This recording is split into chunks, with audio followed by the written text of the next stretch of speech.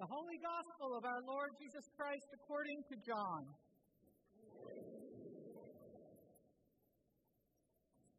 Early on the first day of the week, while it was still dark, Mary Magdalene came to the tomb and saw that the stone had been removed from the tomb.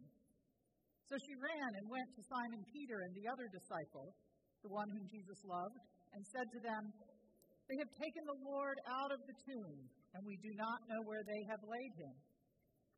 Then Peter and the other disciple set out and went toward the tomb.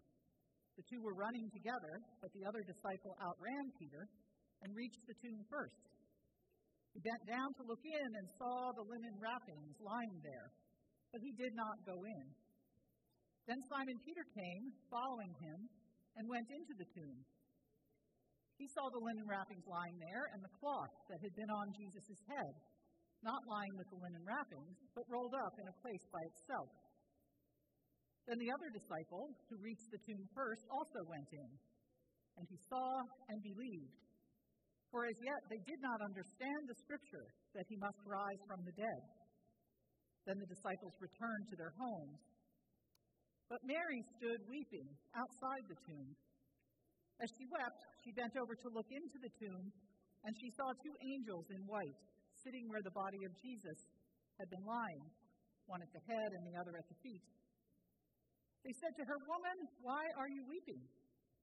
She said to them, "They have taken away my Lord, and I do not know where they have laid him."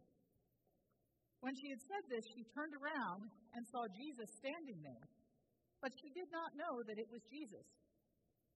Jesus said to her, "Woman, why are you weeping? Whom are you looking for?" Supposing him to be the gardener, she said to him, "Sir, if you have carried him away, tell me where you have laid him, and I will take him away." Jesus said to her, "Mary." She turned and said to him in Hebrew, "Rabboni," which means teacher. Jesus said to her, "Do not hold on to me, because I have not yet ascended to the Father.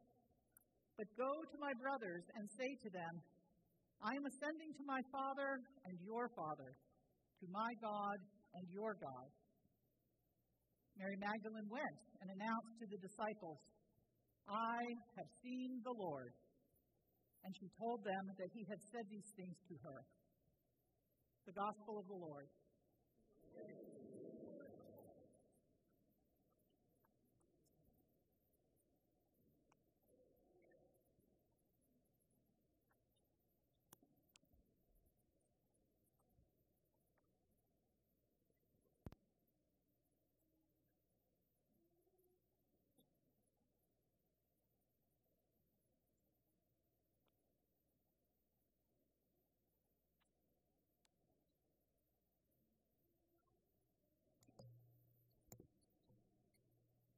May the words of my mouth and the meditations of all our hearts be acceptable in your sight, O Lord, our rock and our Redeemer.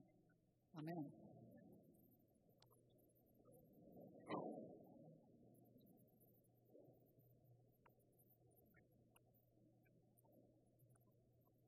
Happy Easter, good people of Trinity. We come with joy this morning to meet our Lord, risen from the dead, as we proclaim with our alleluias and as the psalmist sings, "The Lord is my strength and my song, and he has become my salvation." There is a sound of exultation and victory in the tents of the righteous.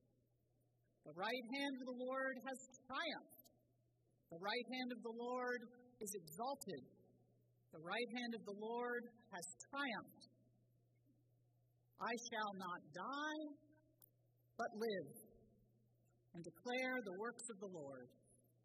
I shall not die, but live. We celebrate today with songs of triumph, with trumpets and choirs, the victory of our God. It is joyful. It is beautiful. It is so welcome.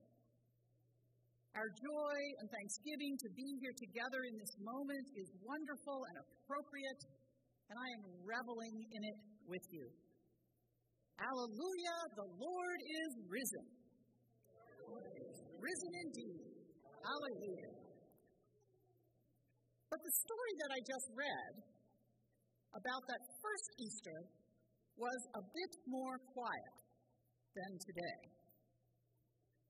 Before the sun even came up, Mary went to the tomb where Jesus was buried. It was in a garden. Imagine the early morning light, the scent of new buds pushing up through the earth. Perhaps a bit of early morning dew on the ground. A garden, early on a new morning. And at first, a lone visitor.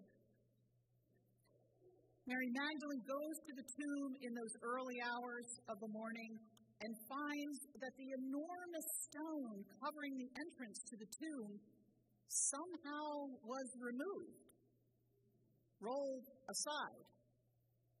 The entrance to the tomb is visible, and she sees that there is no body in there.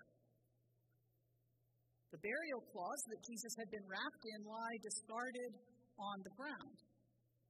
There is no body in there. What a weird thing. For she had seen the body placed in this tomb on Friday afternoon and watched as the stone was moved to seal it up. She's come to pay homage and to weep and to pray for her dead friend.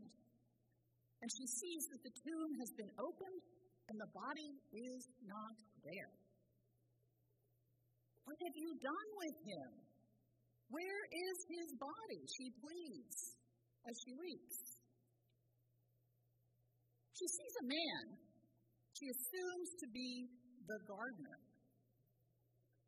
But it is Jesus risen from the dead. He calls her by name, Mary. And she is overcome with love and recognition.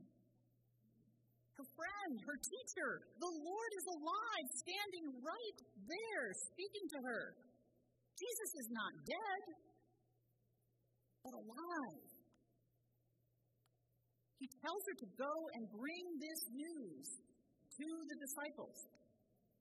So she goes to the disciples, and she speaks the very first Easter sermon. I have seen the Lord. I have seen the Lord.